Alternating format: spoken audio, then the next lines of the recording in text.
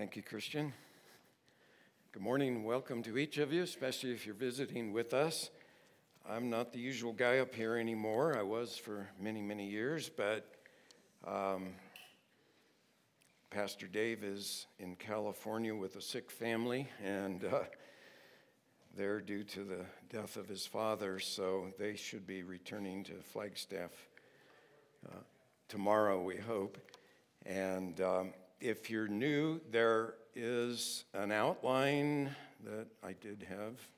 It's not in my Bible, but anyway, at the exits you can get an outline or a printed sermon booklet, and there's also a handout I'm going to refer to in the message that I handed out last Sunday in the message, and it's got on one side spiritual diagnostic questions, and then on the other side, biblical character qualities, and you're free to grab those. There's a bunch back here at this exit. If you need a Bible, lift your hand, and one of the ushers will get you a Bible. We're going to be in the book of Hosea. That's in the Old Testament after Ezekiel, Daniel, and then Hosea, and chapter 7. And so you can be opening your Bible to that text if need be. Somebody need a Bible? Lift your hand.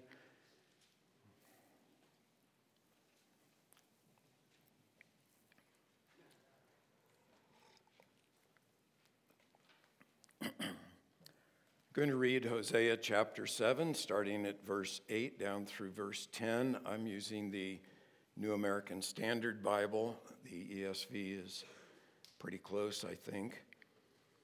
Ephraim mixes himself with the nations. Ephraim has become a cake not turned.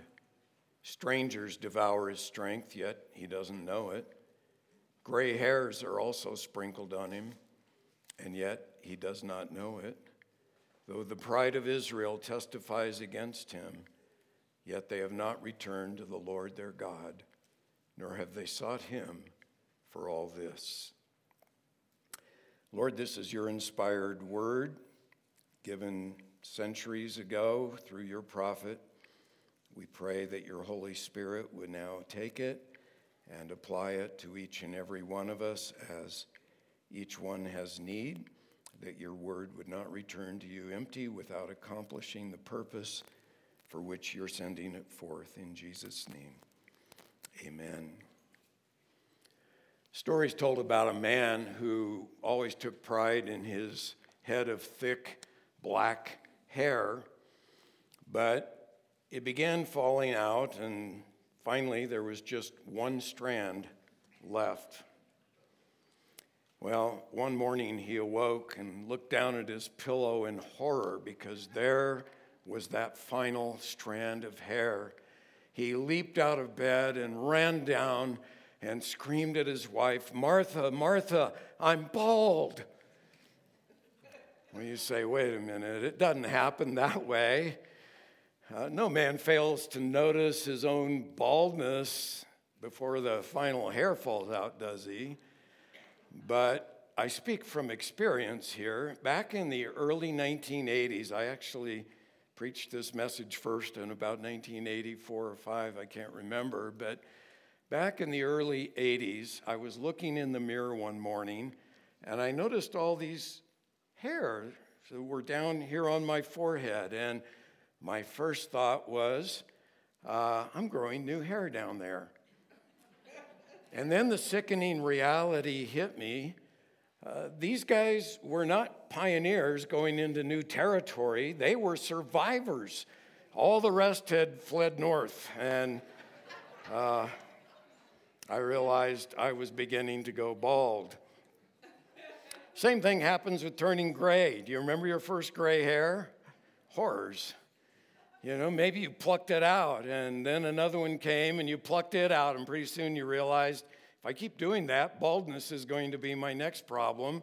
So maybe you opted for the Clairol solution and dyed it, or maybe you decided, well, I look more mature this way, and you came to accept it. But nobody goes gray without knowing it. or do they?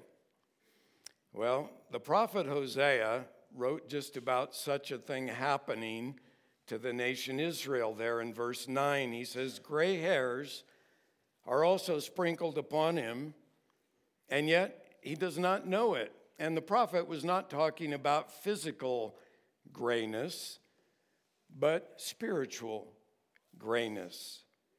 The nation was in spiritual decline, and there were signs of weakness and old age on them, and yet they were oblivious to their condition. You know, it's easy to deceive myself about how old I am because Marla and I like to hike, and I'll think about a hike we did years ago and think, yeah, I can do that one again. And then we try it, and my body starts screaming at my brain saying, what in the world were you thinking? You know, and I always joke with Marla and say, since the last time we did this trail, they came in and made it steeper than it was the first time we did it. But you know, getting old and not realizing it is easy. So whether it's increasing gray hair, which should be obvious, or my brain deceiving my aging body about how old I am, Hosea's point here is that people who profess to know God can in reality be in spiritual decline and yet be oblivious to what's happening to them. And he's asking us to ask ourselves, is it possible that you're turning gray spiritually and yet you haven't noticed it? The Apostle Paul exhorted the Corinthians in 2 Corinthians 13:5. He said, test yourselves to see if you're in the faith. Examine yourselves. Or have you not noticed, or do you not recognize this about yourself, that Jesus Christ is in you unless you fail the test? And so it's helpful on occasion to take a careful look into the mirror, and God's word is our mirror, to see how we really are and to ask the question, have you noticed your gray hair? Now, Hosea the prophet prophesied just before the fall of the northern kingdom to Assyria in 722 BC. And that last half of the 8th century BC, according to the ESV Study Bible, was the most turbulent and trying time in the history of Israel prior to the captivity. Of the 6 kings who reigned in the 30 years prior to the fall of the kingdom, and by the way, by Ephraim, Hosea means the northern kingdom, Israel, but of the 6 kings that ruled in that kingdom before the fall, 4 of them came into office by assassinating their predecessor. So it was a turbulent time where somebody assassinates somebody, comes to office, the next guy assassinates him, comes to office, that kind of thing is going on.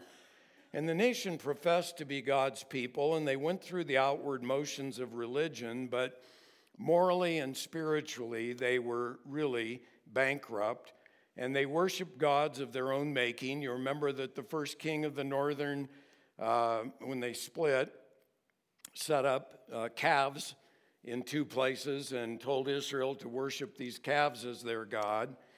And so they defiled themselves with adultery, with violence.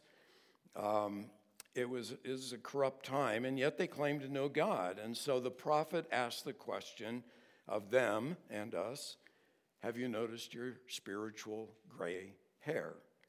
And he makes the point that mixture with the world and half-baked commitment leads to unconscious spiritual decline.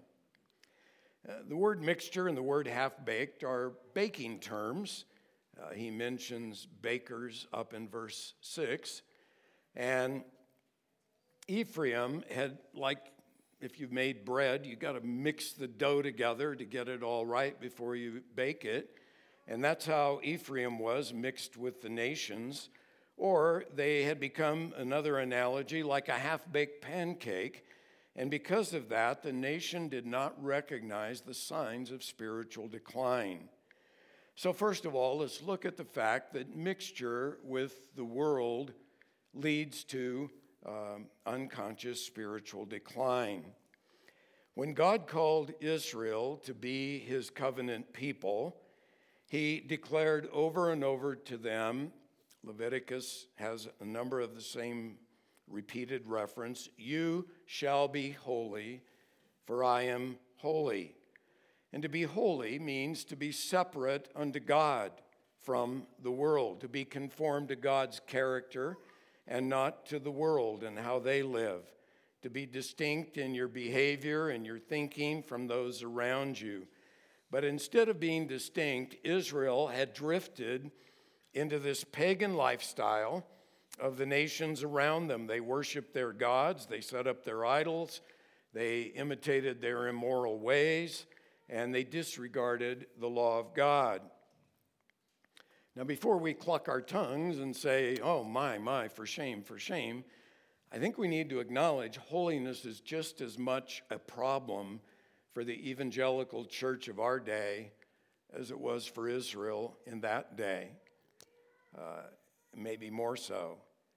The New Testament repeatedly warns against this danger.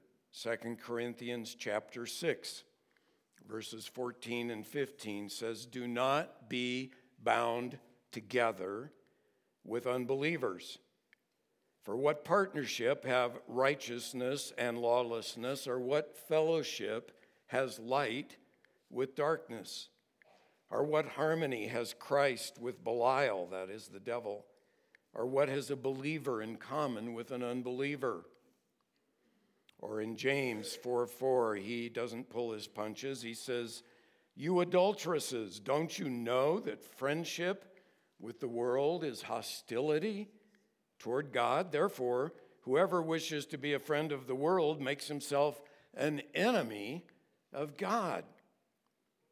Or 1 John chapter 2, verses 15 through 17 says, "Do not love the world nor the things in the world. If anyone loves the world, the love of the Father is not in him. For all that's in the world, the lust of the flesh, the lust of the eyes, the boastful pride of life, is not from the Father, but is from the world. And the world," he says, "is passing away, and also its lusts. But the one who does the will of God," the text literally reads, "abides forever." So the New Testament is drawing a pretty distinct line and saying you can't have one foot on the shore and one on the boat.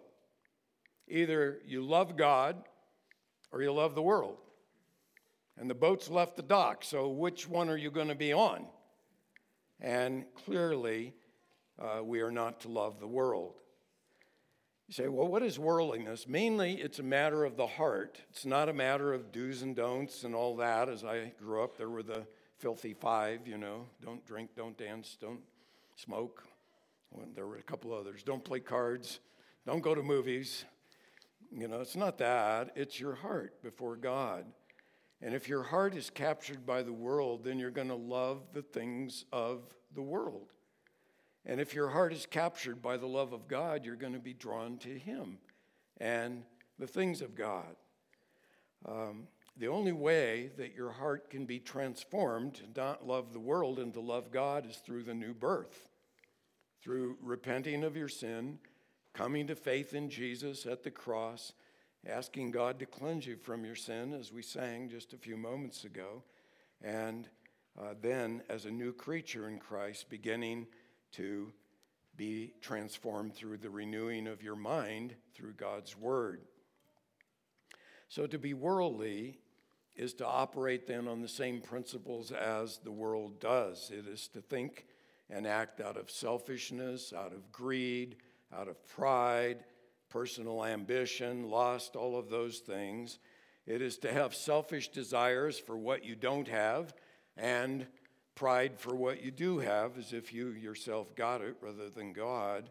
And rather than living every day to please God, who examines the heart, to live in the world is basically trying to impress people who view things outwardly. I like this definition of worldliness that I read in David Wells. He says worldliness is that set of practices in a society, its values and ways of looking at life, that makes sin look normal and righteousness look strange. Isn't that a good description? And that's what's going on in our day now. Many years before the internet and cell phones were invented, a writer with the radio Bible class, a man named Dave Brannon, wrote this. He said, suppose you want to change the thinking of an entire nation. Let's say, for example, you wanted to make the people think that red is green. How would you do it? Well, one idea would be to have, and back then I guess 60% of the people attended church. Now it's much lower. But one idea would be to have about 60% of the citizens meet together once a week in some little used buildings and take about an hour to convince them of your idea. But that probably wouldn't work. A better plan would be to have them spend 8 to 10 hours a day sitting in front of a television set. Today, you could throw in computers, cell phones, internet, all of that. Make the folks watch a lot of programs in which famous people demonstrate that red is green. In addition, make sure the citizens are plugged into a radio the rest of the time so you could have some people singing loud songs about the lovely green shade of red. Also, set up thousands of theaters where people could relax and be entertained by laughing at the absurd idea that red is red. And as a supplement, get your message into books, magazines, and newspapers.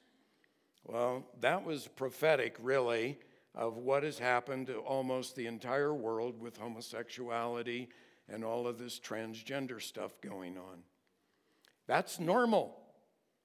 And if you object to that, you're the abnormal one. You're the weirdo, because everybody knows that red is green.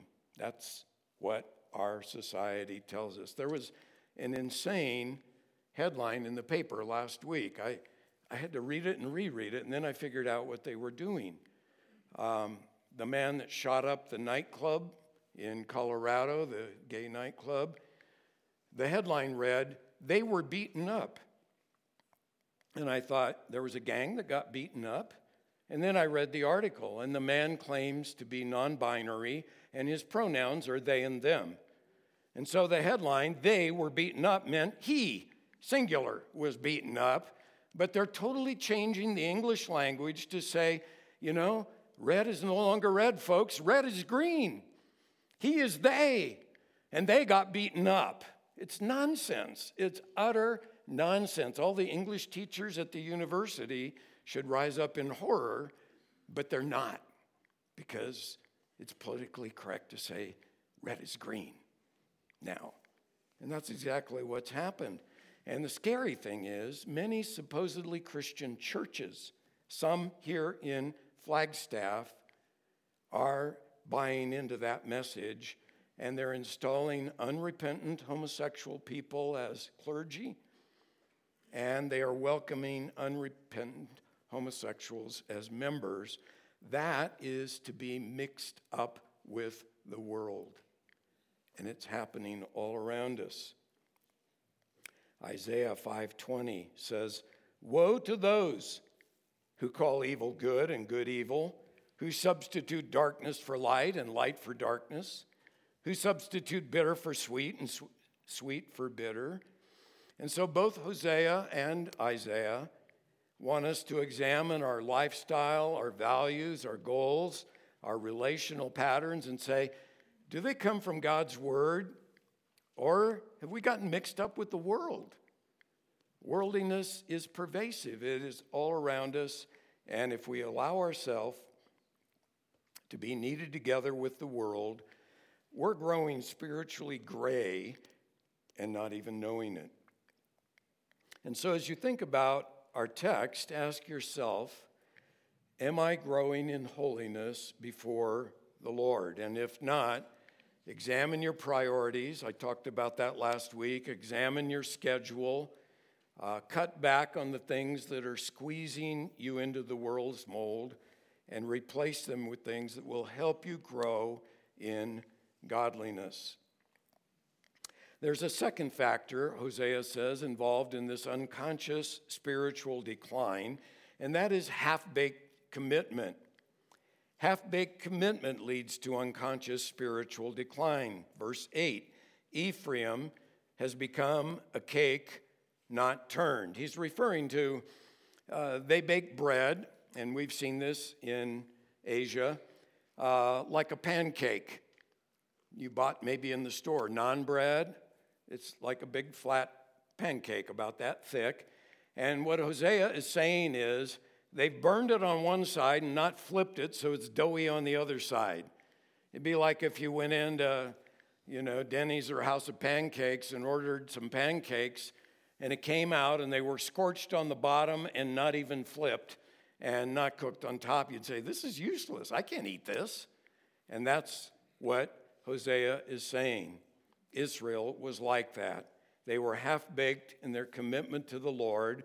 They had the garb of religion, but underneath they had a heart of perversion. So they had profession, but no practice, belief without behavior. They had a creed, but no conduct that matched it.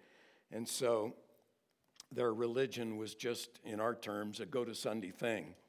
Didn't affect Monday through Saturday kind of living. And they wanted God, it says down in verse 14 of chapter 7, God says, they don't cry to me from their heart when they wail on their beds. For the sake of grain and new wine, they assemble themselves and turn away from me. So in other words, they wanted God to give them all the goodies, but they didn't want God. And so often, even Christians can do that. They want God to give them health and wealth and this and that and answer all their prayers, but they're really not interested in God. They just want the goodies. God can go back on the shelf. There's no worse place to be. In the book of Revelation, the church of Laodicea was like that. It wasn't that they were against God. It's just that they weren't wholeheartedly for God. And God says in Revelation 3:15 and 16, I would that you were cold or hot. And by cold, he doesn't mean spiritually cold. He means cold water is refreshing. Hot water is useful at times, but lukewarm water? Blech. And God says, I'll vomit you out of my mouth because you're lukewarm and neither hot nor cold. And so a lukewarm Christian is like Hosea's half-baked pancake. They make a semblance of commitment, and yet they're useless to God. And how can you be a testimony for Jesus Christ if you have one foot in both worlds? Because the world is expert at seeing hypocrisy, even though a believer doesn't. Remember the story of Jonah?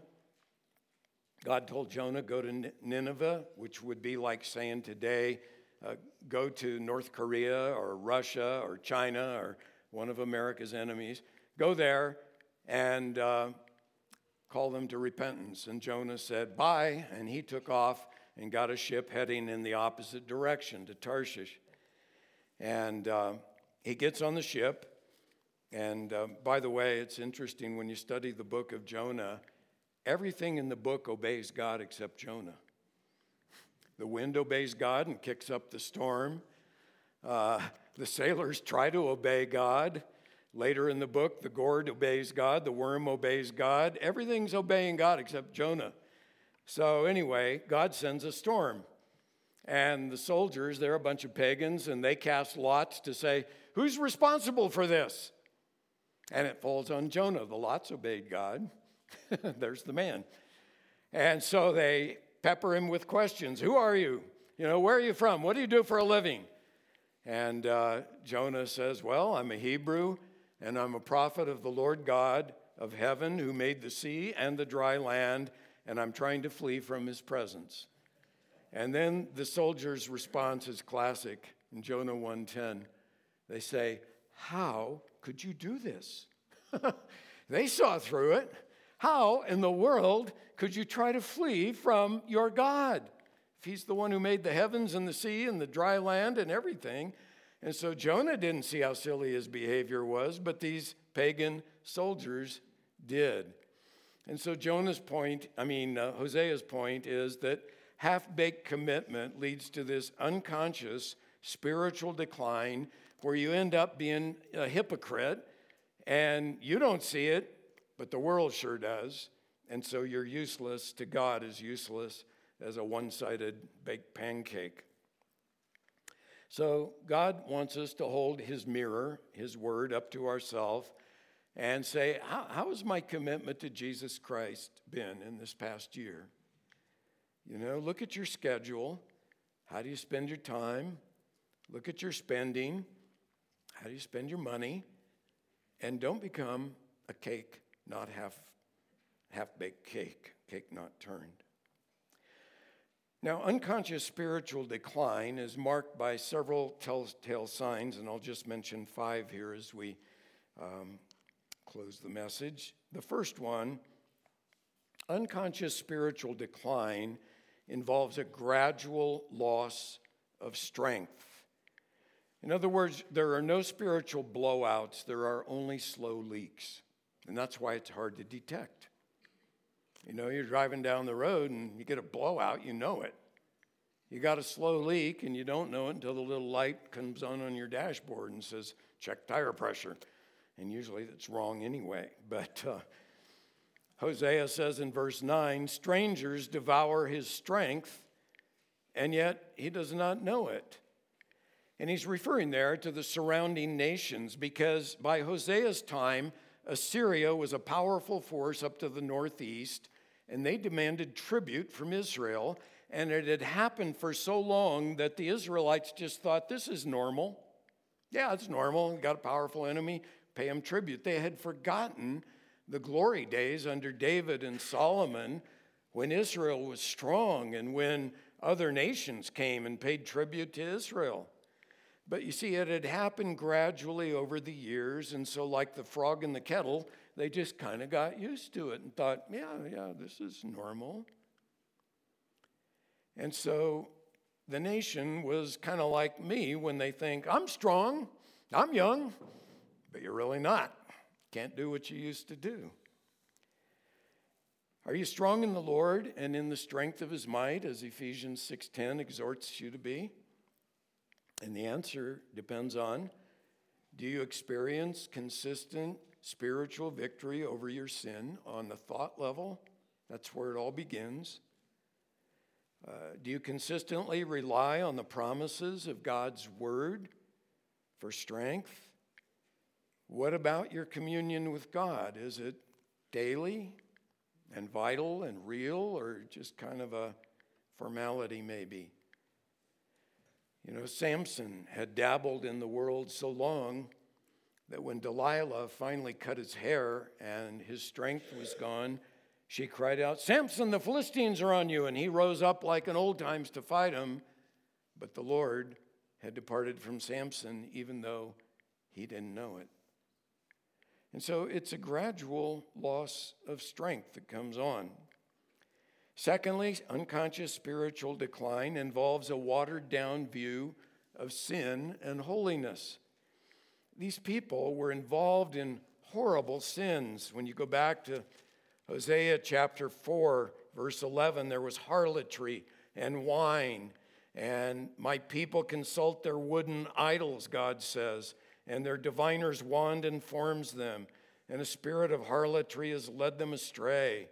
And he goes on to say how they offer sacrifices on the tops of mountains and burn incense and all these things that God did not ordain. And so they were quite a ways away from the Lord.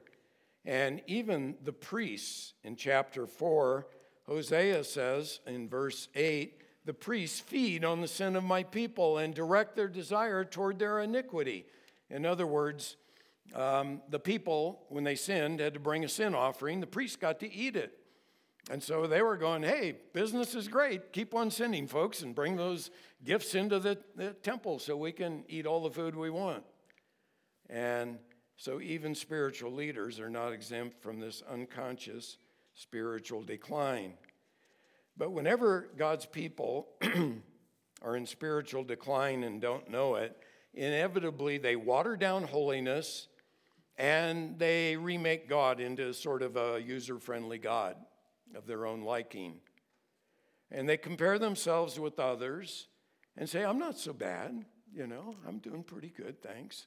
I'm not like that guy or that woman or those people over there that are killing people, and terrorists and all of that.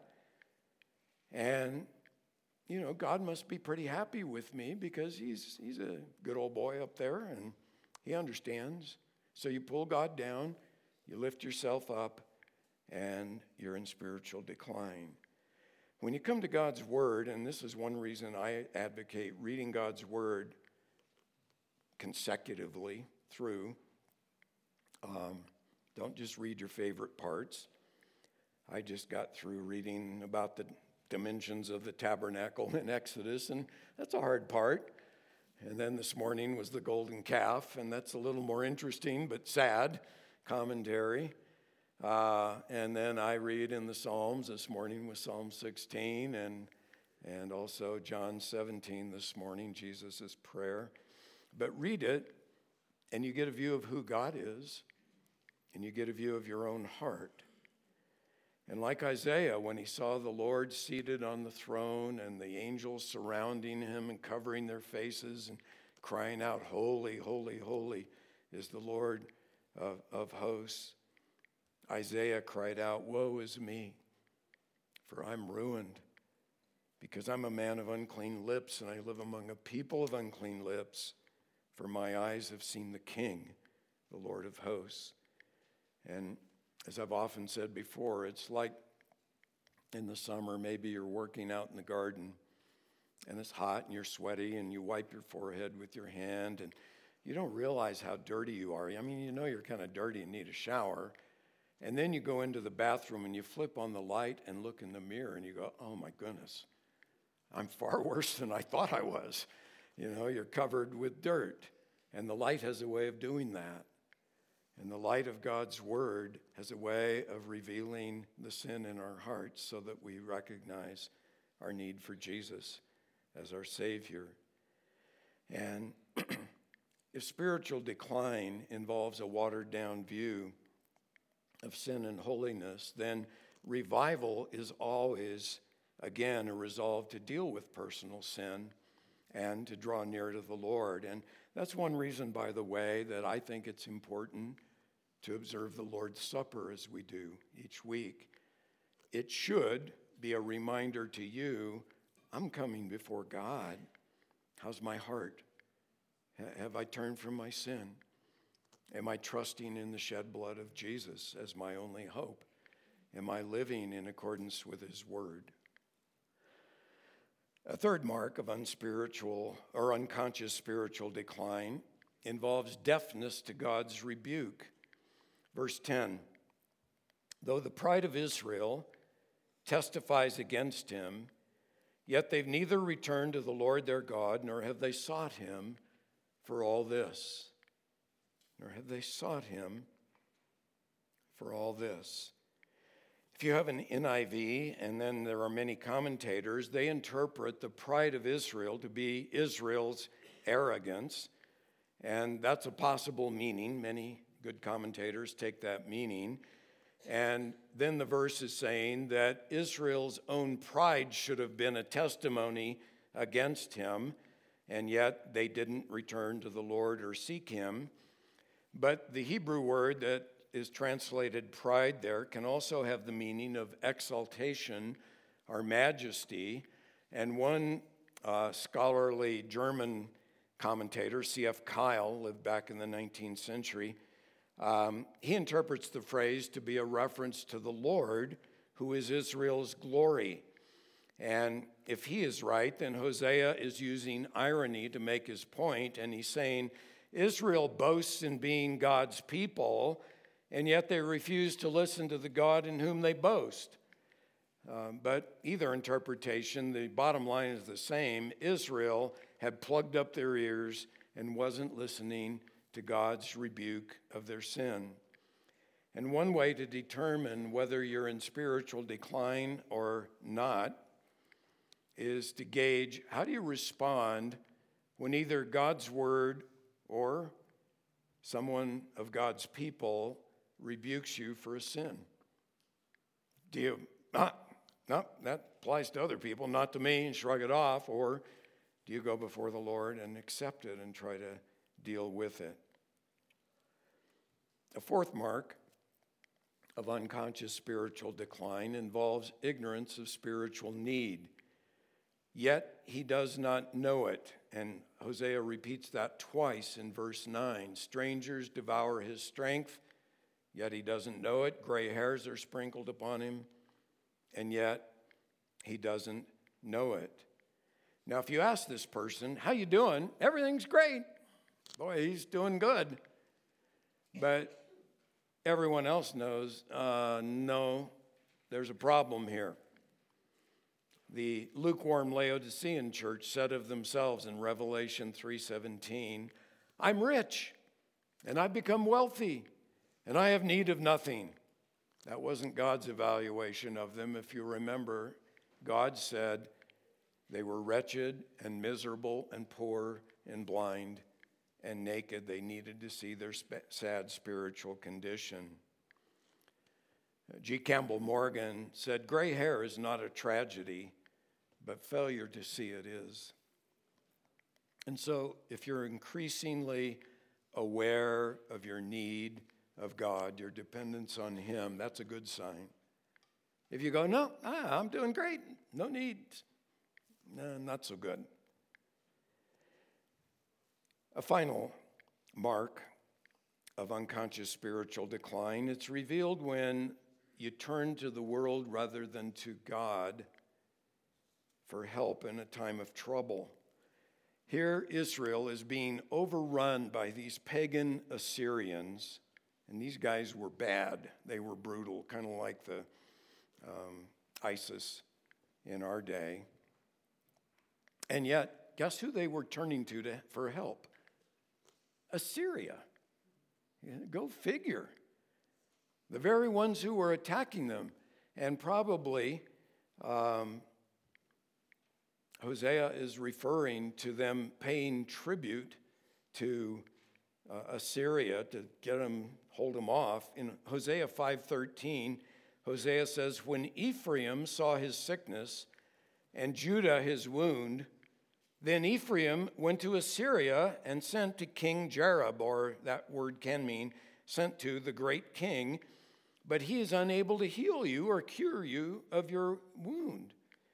Now, sometimes worldly methods work in the short term. It worked when they paid off the king of Assyria. He backed off for a while. But, he was just taking the tribute, saying, a bunch of suckers, I'm going to get them eventually. So he takes their money and builds up his armies, and finally, he invades and takes over the northern kingdom. And sometimes you can turn to the world and say, it worked. Solved my problem. For a short time, probably did. But, my theory or my theology of trials is God brings trials into our lives to drive us to seek Him in a deeper way than we do when things are pretty calm and normal. And you see, when a trial comes, you can run to the world or you can get on your face before the Lord and say, Lord, I'm helpless against this enemy. And without you, I am not going to survive.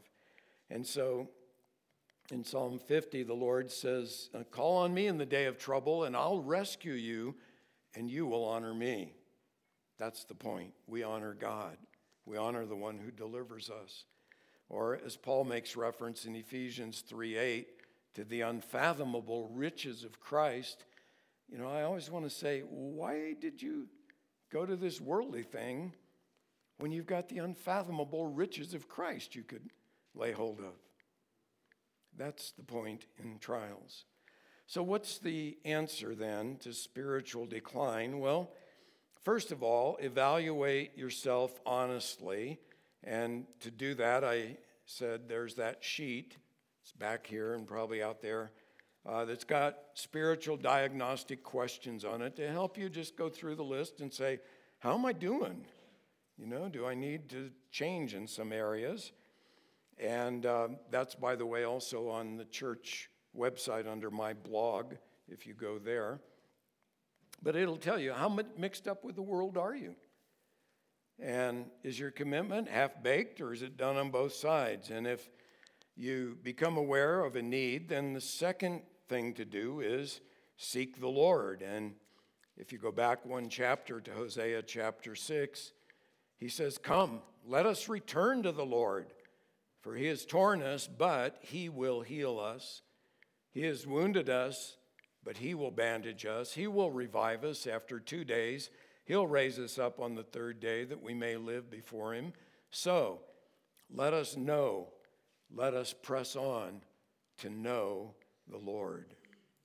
And so that's the answer, or as Isaiah 55:6 says, "Seek the Lord while he may be found. Call upon him while he is near. Let the ungodly forsake his way and the wicked man his thoughts, and let him return to the Lord, and he will have compassion on him, and to our God." And then I love this, "for he will abundantly pardon."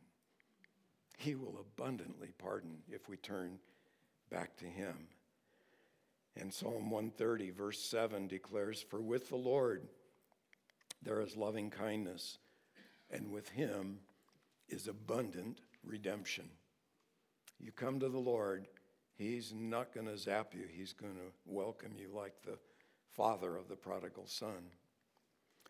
You know, the book of Hosea is interesting because Hosea is not your typical hard-nosed gloom and doom prophet. He's a prophet who portrayed God's message in his own life. If you've never read Hosea, I encourage you to read it. In the first 3 chapters, God gives the prophet the strangest command he ever gave to a prophet. He says, "I want you to go and marry a prostitute." Can you imagine how that would hit the headlines today? Well-known pastor marries prostitute. Hello. He does it. He marries her, and true to form, she becomes unfaithful to him, and she ends up on the slave block, up for purchase as a slave. And God says to Hosea, "I want you to go and buy her back, not as a slave, but as your wife." And he goes and he pays the price on the slave block. And he buys back Gomer, his errant wife, and loves her. And God says, "That's a picture of my love for my errant people, Israel." And it's a picture that we have of the Lord Jesus, who paid the price on the cross to purchase a bride. She was an errant bride before he purchased her. We've all sinned and fall short of the glory of God. But he sent his own son, and God loved us while we were yet sinners because Christ died for us. G. Campbell Morgan said, "Sin, in the last analysis, in its most terrible form, is infidelity to love. It hurts God." And so, if you've noticed any gray hair this morning, Hosea says, turn back to the Lord, seek him, and you'll find mercy. He is a loving and gracious God, ready to forgive his people when they turn to him.